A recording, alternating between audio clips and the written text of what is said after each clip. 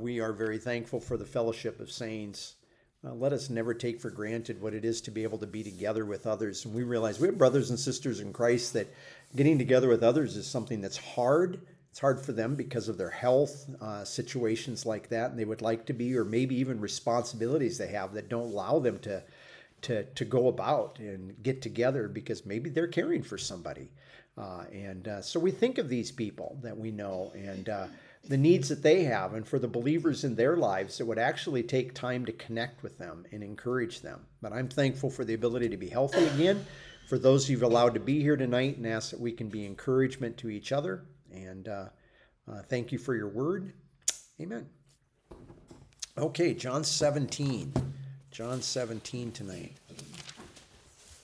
I should have asked if any of you had something to share that I didn't know. Should have maybe done that tonight.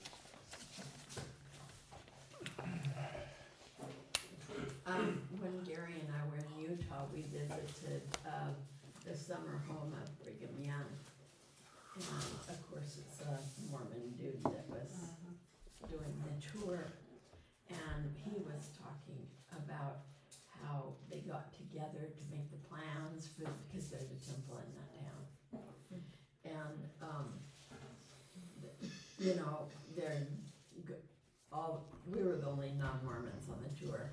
And so they're all going on and on about what a privilege it is to go to the temple, And so brought up that our bodies are the temple of the Holy Spirit, and we're so lucky because we don't have to go anywhere. We can go to God at any time. You could have heard a pin go.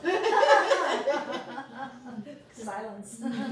Well, I woke up the other morning and I picked up my iPad and I was reading in Hebrews 12. And at the end of Hebrews 12, he talks about that we are at the New Jerusalem, that we have this position where we have this access. But at the end of the chapter, he says, knowing that we have an unshakable kingdom, because the one that speaks from heaven will shake the things that are shakeable and they'll come to nothing. Meaning, the earthly system of religion that was in Judaism, he was going to shake all that and bring it to nothing so that it doesn't operate today. But we have an unshakable kingdom because our kingdom does not base itself around a physical structure that we have to be in. And therefore you can shake the daylights out of it. You can put a country into war and believers will still get together and meet and encourage one another, even if they have to hide out in a forest. And we all know that. We don't have to go on. We know that there's believers that have done that through the centuries. So, yeah. John 17. Thank you for sharing that. I appreciate that. John 17, I'm going to read down through these verses in here. If you have questions, we already kind of covered the first 5. I don't know if I did an adequate job answering everybody's questions on that, but we're going to read through those again in case another one pops up. But and I'm going to read from the New Revised Standard Version that's in the margin of my Bible. I know it's not always the best translation, but it's not horrible. But anyway, verse 1. After Jesus had spoken these words, he looked up to heaven and said, Father, the hour has come. Glorify your Son, so that the Son may glorify you, since you have given him authority over all people to give eternal life to all whom you have given him. And this is eternal life, that they may know you, the only true God, and Jesus Christ whom you've sent. I glorified you on the earth by finishing the works that you gave me to do. So now, Father, glorify me in your own presence with the glory that I had in your presence before the world existed. I have made your name known to those whom you gave me from the world. They were yours, and you gave them to me. And they have kept your word. Now they know that everything you have given me is from you. For the words that you gave to me, I have given to them, and they have received them, and know in truth that I came from you, and have believed that you sent me. I'm asking on their behalf. I'm not asking on behalf of the world, but on behalf of those whom you gave me, because they are yours. And verse 10 actually continues that, but if we get through those, that would be amazing. We've been out for a while, so I'm just going to review the first part that he is asking the Father. He says, the hour has come to glorify your Son. The Son's going to go to the cross. He knows this. This is what he's going to do. But he's also going to be crucified on the cross. And then he's going to be resurrected. And it's in all of that, these closing works. Remember when he's on the cross, What's one of the things he does not say this? Somebody else says this when he's on the cross. I think Peggy mentioned this last time. The thief says, It's not the thief. The thief does say something. That's true. Take yourself down from the cross if you're Yeah. God or something Yeah. like that. There's an earthquake. Surely this, What? surely this one was. Surely this one was the Son of God. Son of God. Yeah. Which I think if you ever see is that Ben-Hur?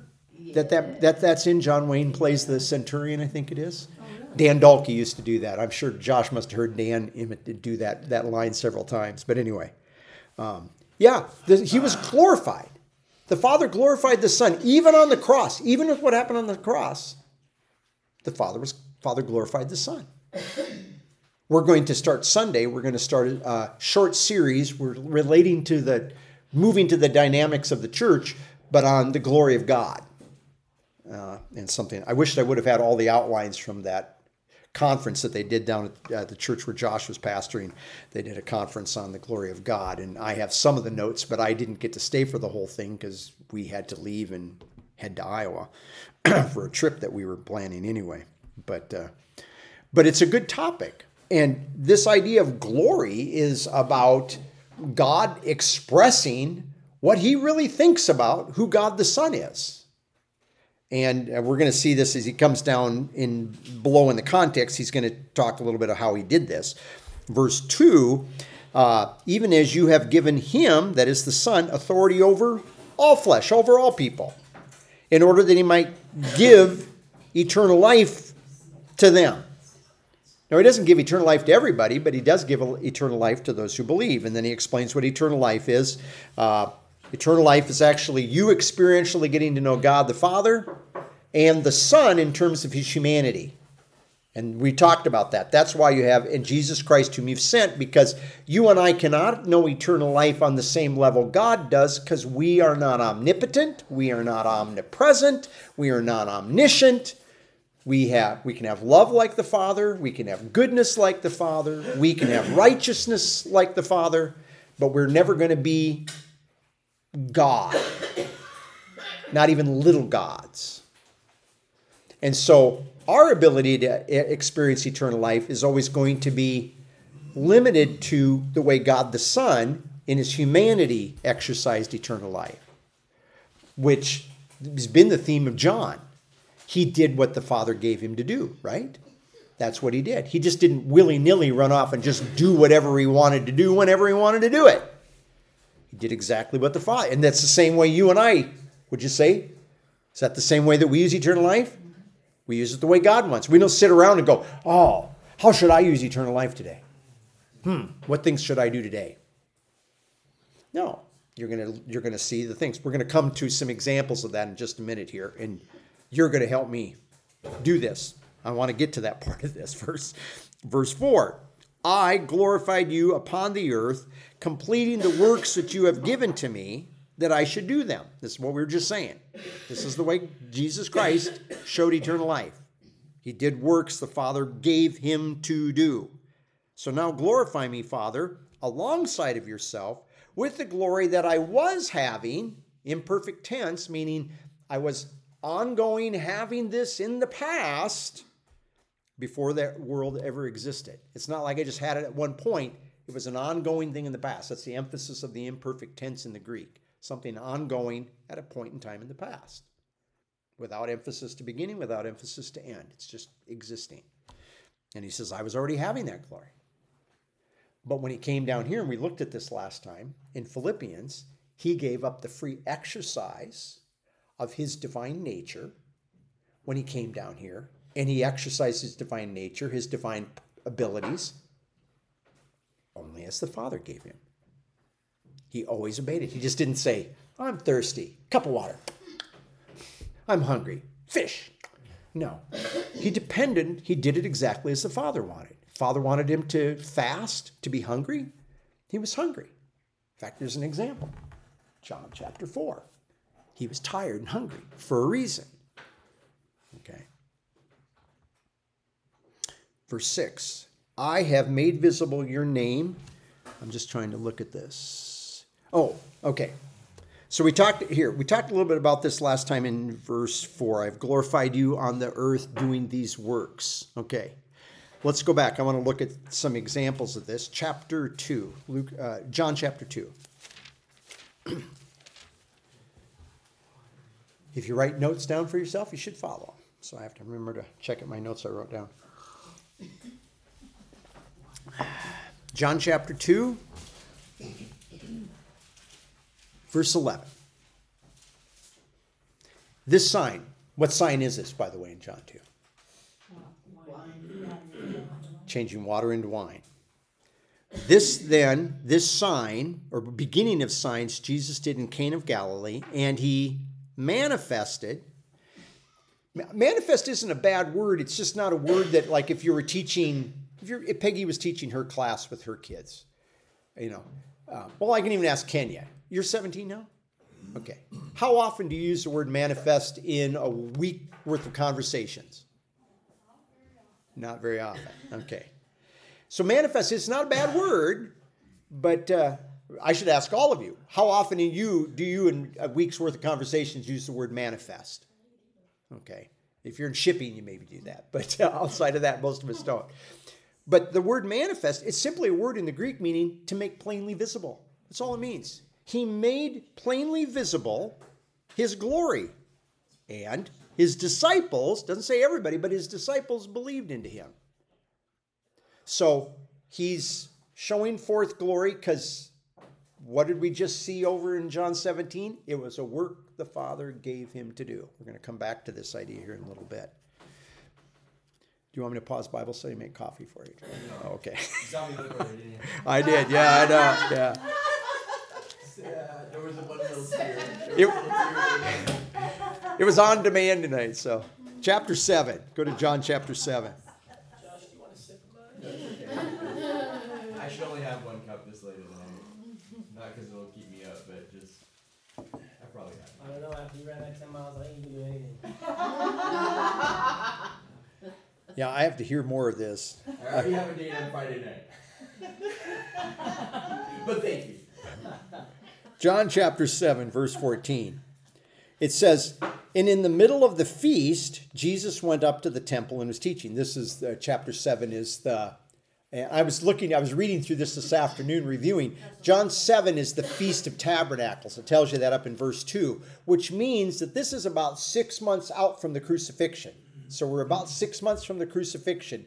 And this is John chapter 7, chapter 8, chapter 9, and the first part of chapter 10. All of this is kind of in this little period of time up there.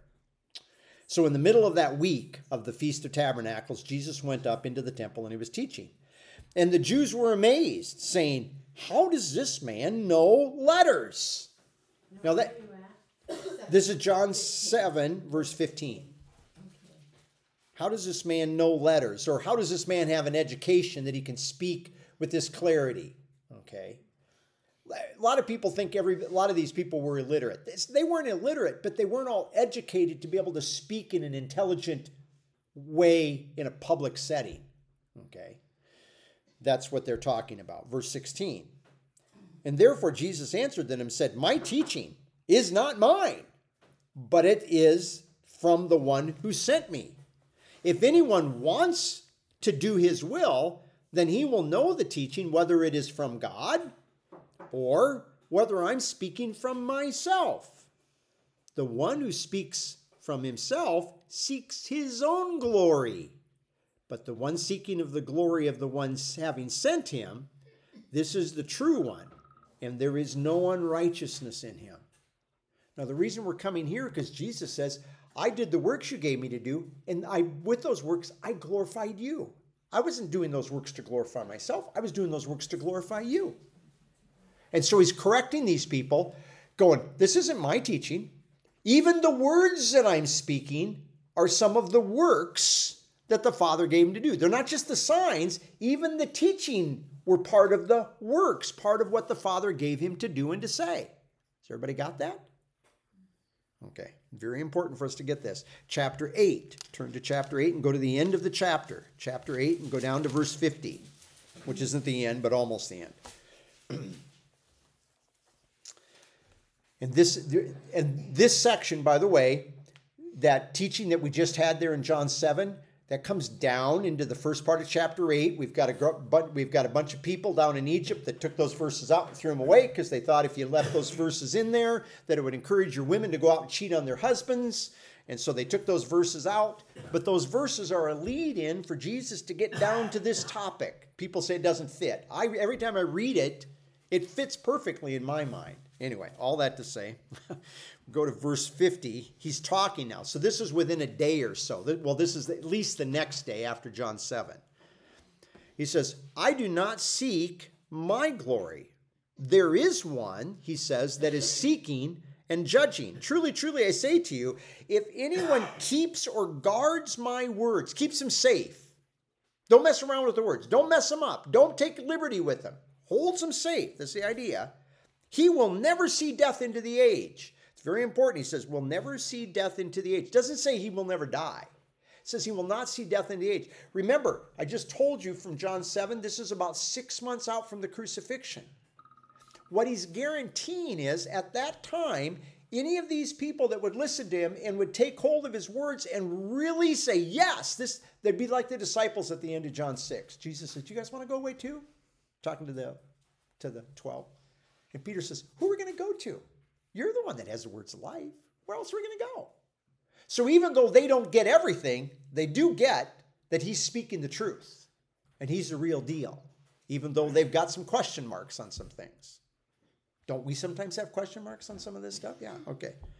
So he says, they're not going to see death. What he's doing is he's guaranteeing that any of them do this, they're not going to die from this point on until out into the age, until the day of Pentecost comes. They're going to survive to see the beginning of the new age when people will receive eternal life.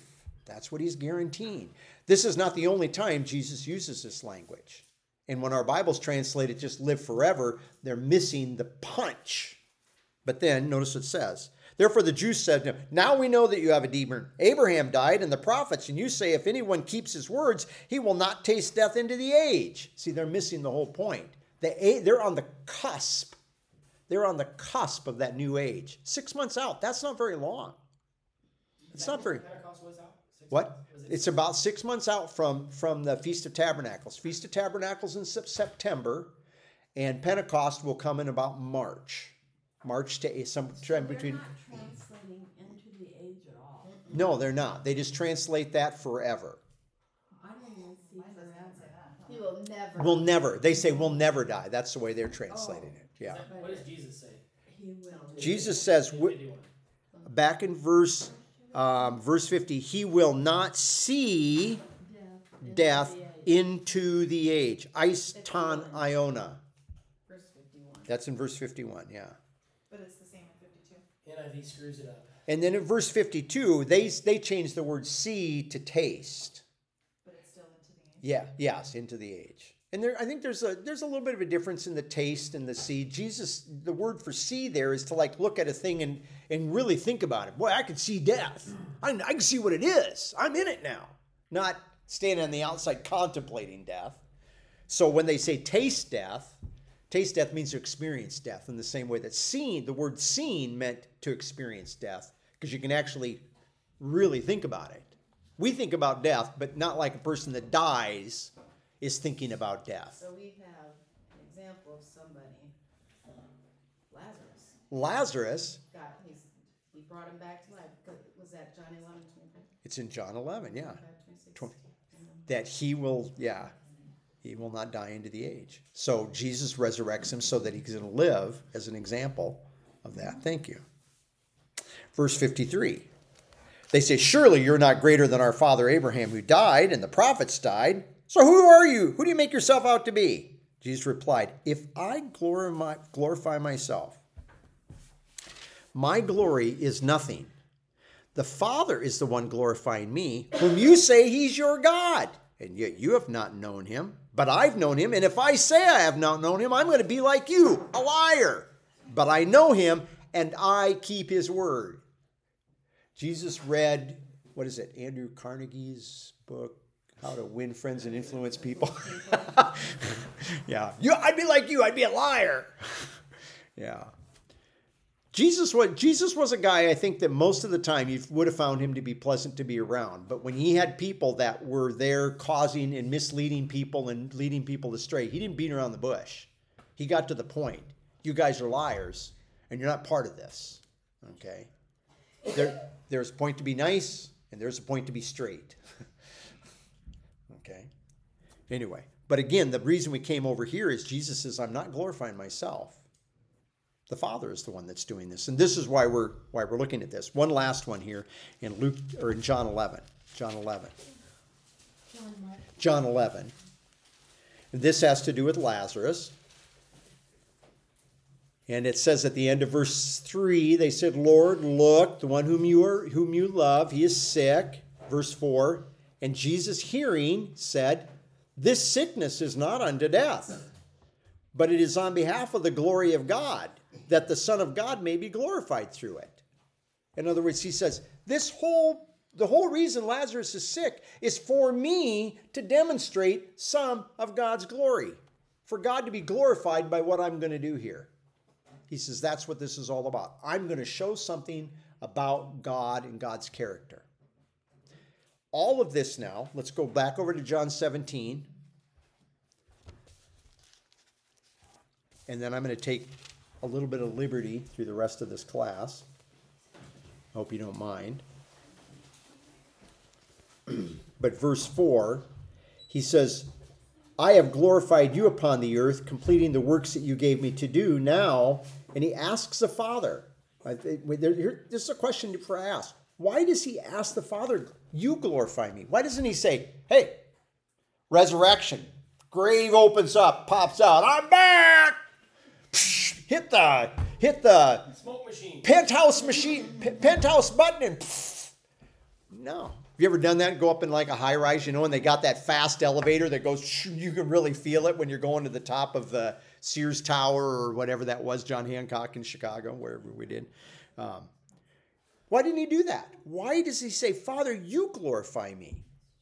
Why does he, even here at the end of his life, why is he asking?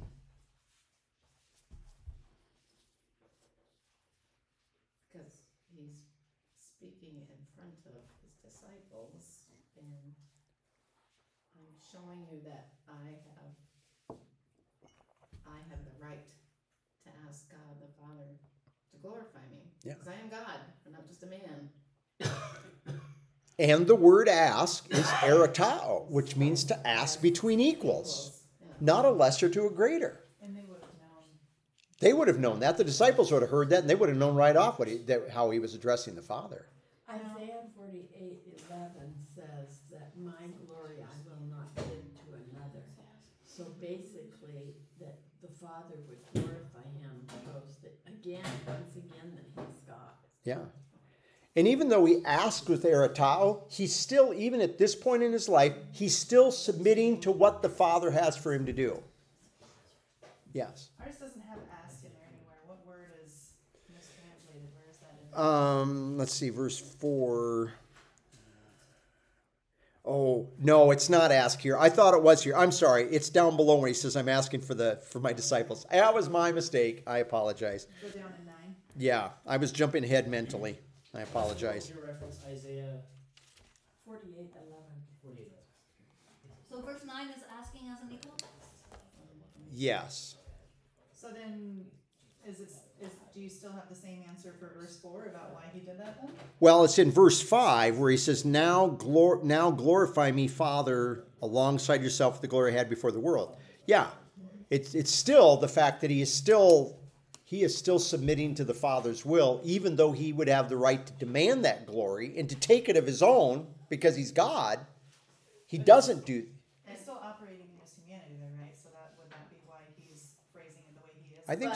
And see, to me, because he's communicating with the Father in front of these men, and just one more time for them to listen, to see this guy is not just a man, he is God. He can communicate with the Father in a way that we can't, and he can ask him to do things in a way that we can't. Yeah. I think also along with that, he's laying down the background of here in verse 5, you have, hey, I have a glory that I shared with you before I became a man. That it's the same glory as your glory, right? I have an inherent glory. And then you see in verse 10, it says, all mine are thine, and thine are mine, and I am glorified by them. So the Son is glorified by us. This is a glory that is acquired, or ascribed, I guess. Ascribed. It's we glorify him because we're manifesting something that he has shared with us, right? But it's not the same glory as what the Father has, and what Christ and the Father share together, individually and separately and together at the same time. It's not exactly the same. And then he's laying back the background for 22, and it says, "And the glory which thou gavest me, I have given them." So this is a different. This is not his glory as God. That as Mom pointed out that verse that he does not share that glory. This is a glory that in the decree was given to the Son as a human being. The God who became a man then shares with his sheep, according to Hebrews 13. And what is one of the things he shares with us? We talked about it already tonight. It's eternal life. It's Colossians 1:28. He says, Christ in you, the hope of glory. You have eternal life. It's actually the fact that you can actually manifest this kind of glory that he's sharing with us. And that his crucifixion does not equal defeat. Yeah. Thank you. You're going exactly the way I was thinking. I'm glad for that. No, I don't care. No, I don't care. I don't care. It's just whether I was going to say it, we want it to come from the Word of God. That's the only thing that counts here. We appreciate this. No. Okay. So please now, bear with me here. I want to do a little exercise with you because I really want you to think about something. Because this is, I have to read a couple things that I wrote down when I was thinking through this. There was a reason we went through those other verses here in John about the signs that he did and those different things. And it all goes back to the statement that Jesus had said, I do not glorify myself. I do not glorify myself. Jesus wasn't walking around every day going, how can I do glory today? How can I do glory today? He was, how did he glorify? Did the works that the Father gave him. He did the works that the Father gave him. Okay, so here we go. These are my thoughts. These are just my thoughts. So take it as my thoughts, not Scripture. These are my thoughts. Does this have implications for us and how we serve/do ministry, however you want to put that? Still my thoughts.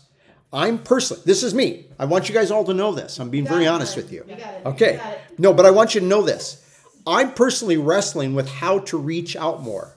My wife will tell you this. Over the last few months, I don't see new people coming into the church. And there's a part of me that always says, I think a healthy church means that not only are people growing, but you also have some new believers coming in. That's kind of the nature of a healthy church. And I don't see that happening. So I've had a lot of questions in my mind. If there's something I'm not doing right, is this me? Is it us? I don't know. Those are the questions I have. I think our Sunday activities, people want to go to a church that makes them feel good more and have a short. The church service we went to on Sunday was 45 minutes total. And when they did their worship service, the lights were dark and they had the big screen, drums and everything. Entertaining and a message. It wasn't bad. bad. It was a lot better than the church that Kate and Aaron had been going to. Way better that way. People don't. And then the lights went up and everybody made a mass exit for the doors. Okay. I didn't come here to diss on any other church or anything like that. I didn't do that. I was just saying, I personally have been wrestling with this. Okay, so here's my question. Can I say something to Yes. that? Not to sound No. flippant, but God puts who he wants in each individual body, and a healthy church is one that is serving and loving each other and thus growing together in the body. So the ones that are here are the ones that God wants here, regardless of what you do. Okay. So that brings me to my next thought. Because when I've been praying about this over the last many months, and this hasn't just been like a month or a few weeks, it's been going on for months. My wife will tell you, because I talk with her about this.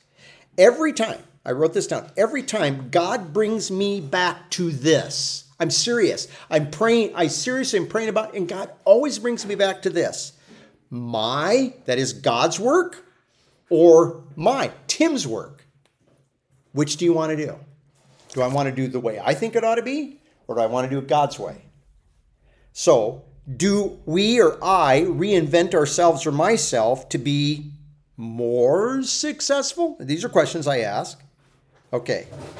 Well, the success has to be made by God's word. So, again, you can put any standard up there in the world, and we can probably hit it. But is it what God wants? Mm-hmm. So, here we go. This is our exercise. You guys are going to have to put on your thinking caps. Otherwise we'll be here all night trying to read these. In John 2, we're going to walk through. These are signs. These are signs and events that Jesus. I thought you were doing my grandson. My grandson. Every once in a while, you're talking to him. My grandson will do this. You just run her out. It's like I don't think he wants to hear us. I'm not for sure what he's doing anyway. Because he won't answer me. He doesn't tell me what's going on. Anyway, what does Jesus do in John 2? Water to wine. Changes water to wine. Okay. Now I have who to who. So the question is that grammatically correct? Who to whom? Yeah. Oh, thank you. Okay, who to whom? Okay, so this is the question. In John 2, who comes to whom with regard to this sign? Oh, his Mary. mom comes to him. Mary, and I'm going to be lazy to Jesus. Okay? Lazy? Okay. What happens in John 3? It's not a sign. Nicodemus. Who? Nicodemus comes to Jesus. John 4. Woman at the well. Who comes to whom? The woman comes to Jesus. She comes to the well while he's sitting there.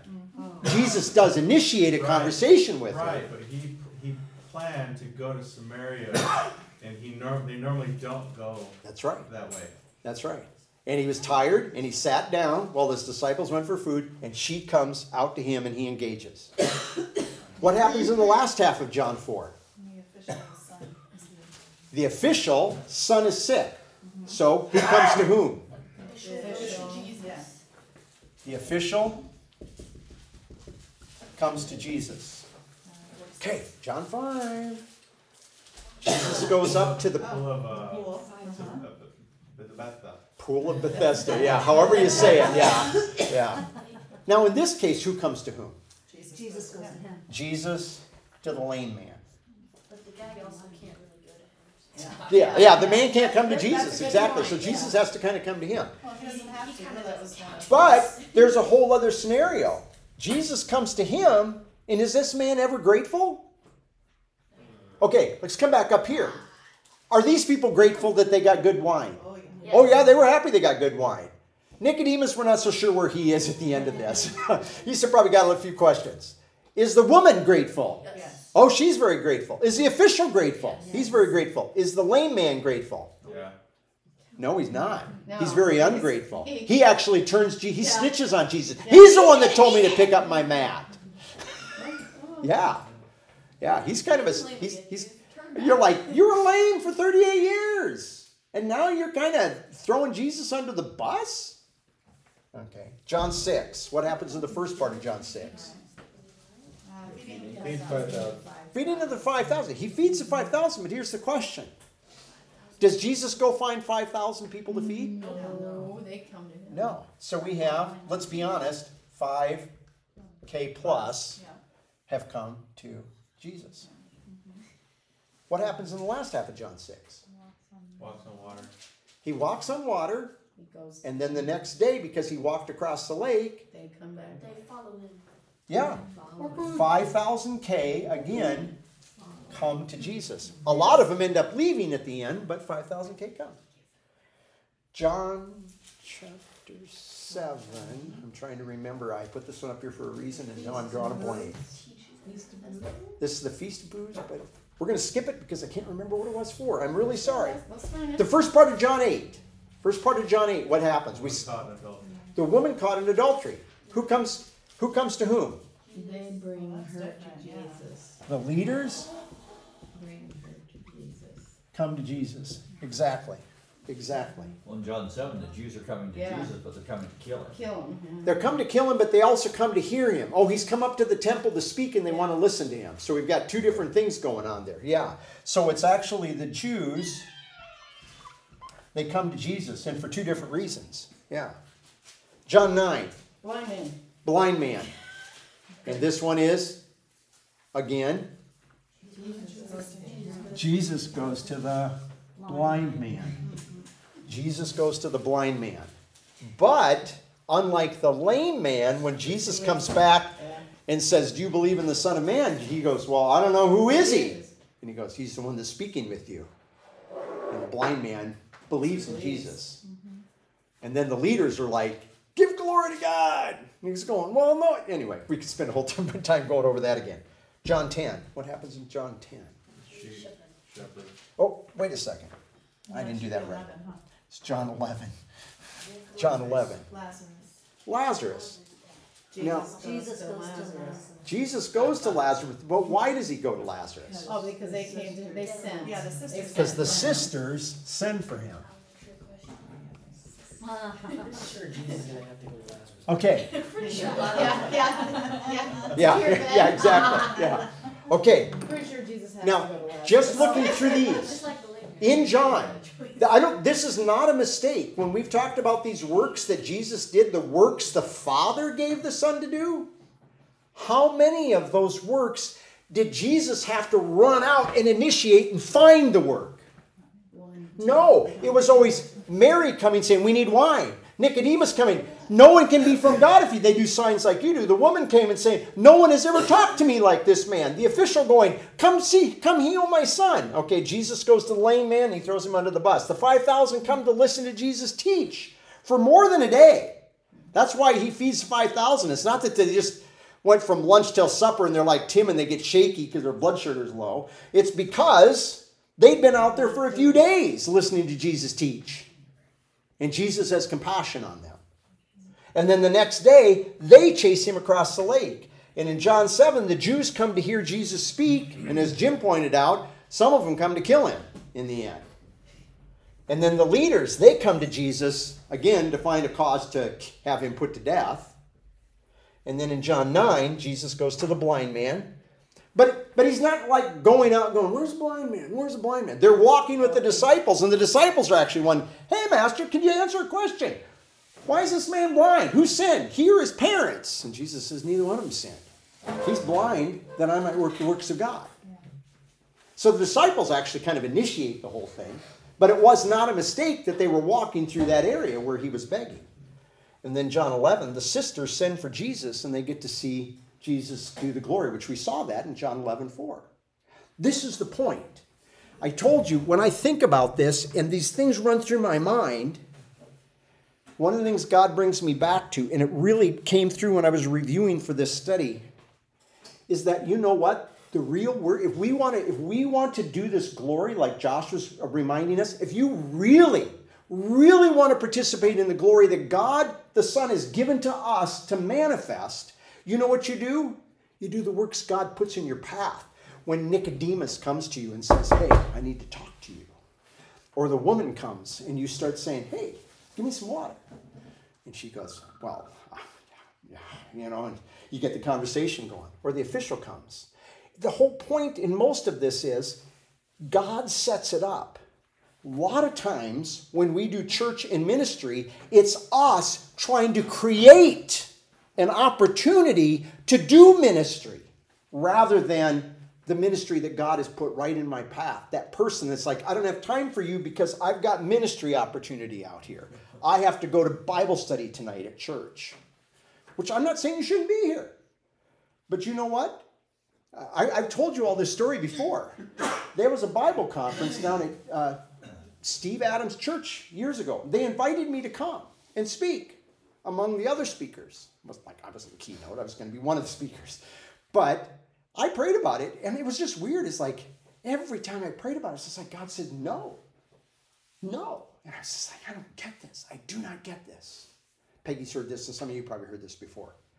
But I was tutoring for the public school up here, a young man that couldn't be in the regular classroom. And so we're meeting in the administration building. Hi, I don't. Terry and Jeff know what I look like. Still me. I haven't changed it. I didn't grow a beard yet. Anyway, sorry. I've been speaking for 3 weeks, so I need to calm down here and get a little wound up. Kind of cranked up like my granddaughter's little bear that sings Jesus Loves Me. Too much coffee, yeah. Anyway, the day that I would have spoken at that conference, that day up there in that room with that young man that I'd been teaching for months, and I was just at my wit's end, he ended up getting so upset with me that day that he jumped up the table, ran out. No one's in the building that day. We were in the building all by ourselves. Takes off running, and I took off running after him. He didn't know I ran, so he couldn't believe I could keep up with him. And we were almost all the way over to Gary and Leslie's. By the time he turns around, he's like, I didn't know you can. I said, let's just walk back and send the two of us. Anyway, so he and I are walking back, and I'm like, can I talk to you about something not school related? He goes, okay. And I start talking to him about God and Jesus Christ. And he says, he says, God could never handle me. God could never deal with me. He says, if you knew the stuff I've done. And I said, you know what? So what would you do with a man that cheated with another man's wife and then couldn't get that man in trouble or couldn't get himself out of trouble? So he got the husband to come back, and that didn't work. So he sends the man out and gets the man killed at war. What would you say? He says, man, that guy ought to be put down. I'm like, oh, okay. And I used a couple of other. I said, you know who that first guy was? He said, that was King David in the old Bible. He didn't know who King David was, but he hadn't gone to enough Sunday school. But there were a couple other stories. And I said, that's what all of us are like. I said, you don't know me. You don't know me outside of the classroom. I said, I'm not a great person. I'm not a good person. It's not like I go out and do bad stuff, but I'm not a good person. I said, and I shared the gospel with him. And I'm just telling you, I could have said, no, I got to go to California because I got to do ministry because that's going to be cool because they're going to be an auditorium full of people listening to me speak the Bible. And God kept telling me no. And because I stayed home, I got to share the gospel with that kid, and that kid got saved. And I got to interact. He came to Bible study. Some of you got to meet him because he would show up at church and Bible study with us. And then he moved away.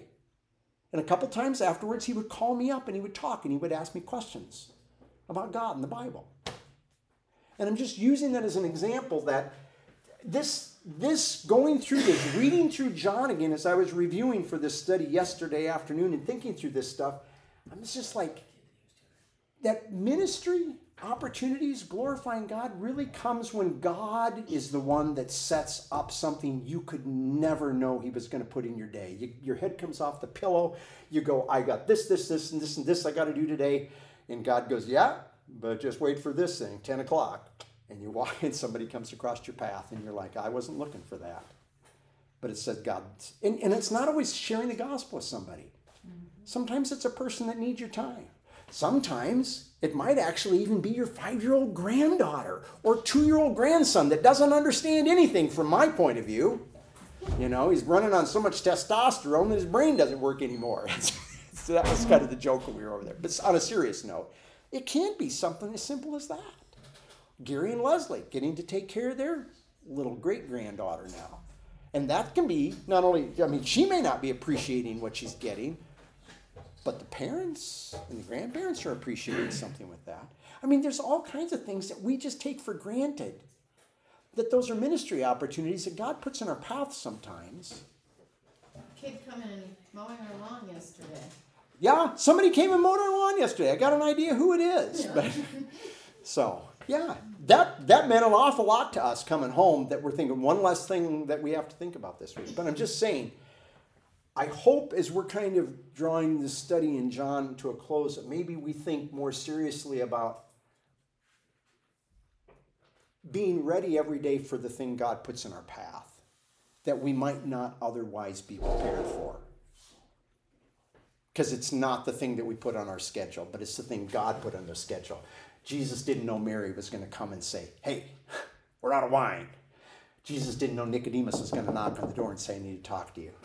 Jesus You know, in his divine omniscience, he would know, but in his human nature, did he know that this woman was going to come out there? Did he know that this official was going to come out? And so on and so forth. You get these examples? And these are just the ones out of John. And they are beautiful examples. And I'm sure there's more we could take from John, but those are the ones I compiled to think about from John, that Jesus didn't glorify himself. He glorified God by doing the works the Father gave him to do. Okay. So, with all that, I'll stop. Does anybody have any concluding thoughts or questions? I do. You know, you're thinking of it in that perspective. My first thought is, okay, but who was sent first? Jesus was sent, right? John 3:16.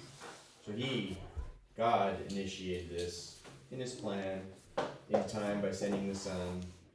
Okay, but then I think of this kind of what you're looking at, just like in how we address service and ministry, and I'm thinking, yeah, we should be, we're not exactly like Jesus in the sense that he always manifested the Spirit. Right. So I think the thing I'm thinking is, well, we need to be cognizant and intentional so that we're ready for these. These opportunities are every day. And it's individual to each one of us. It's not going to be the same. They're different for all of us. And we all rub shoulders with different people, have different opportunities, have different understandings of different things. But we have a God that's able to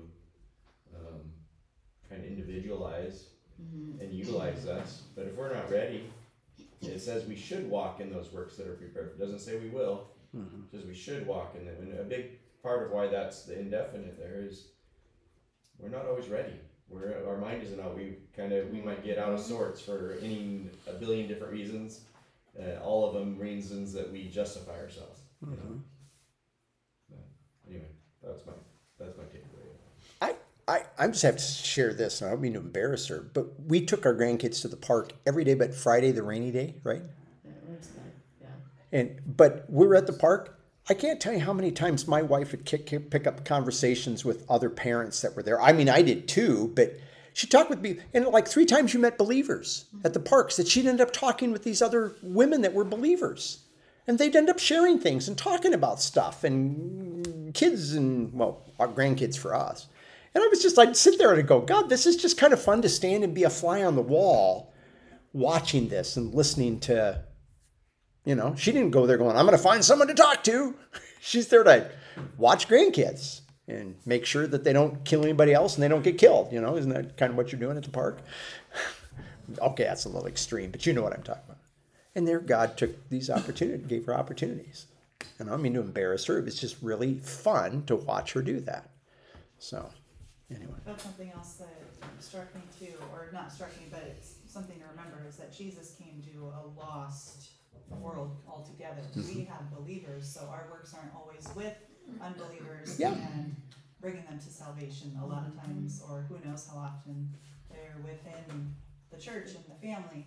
So that's another thing to not be discouraged if you don't feel like you're leading people to believe in Jesus every day, because that's not what a lot of it will be for a lot of people, especially if your gift isn't evangelism, then you won't have as many opportunities as somebody who has that gift. That's right.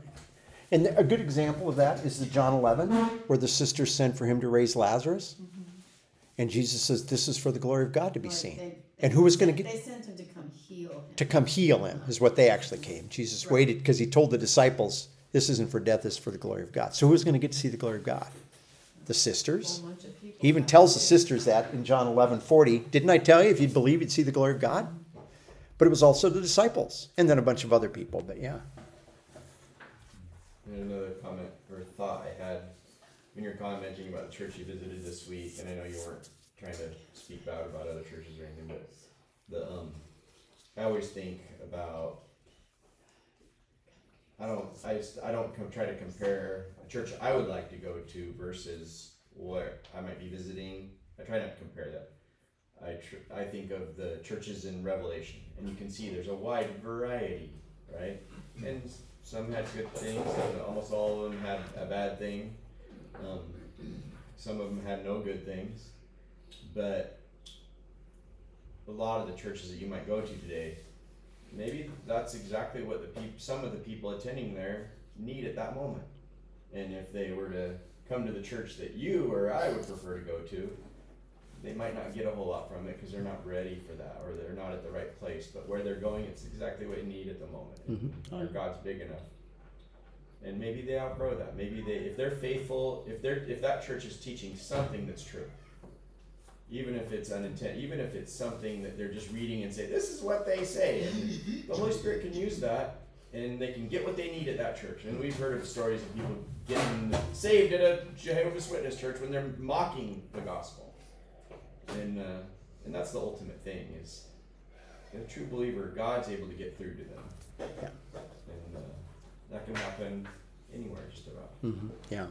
Thank you. Yeah, I kind of grew up in a prosperity gospel church, you know, and taught a lot of those things early on as a probably teenager. But all the things I've been through in my life, and God really used all those moments, and situations, and conversations to lead me to where I am today.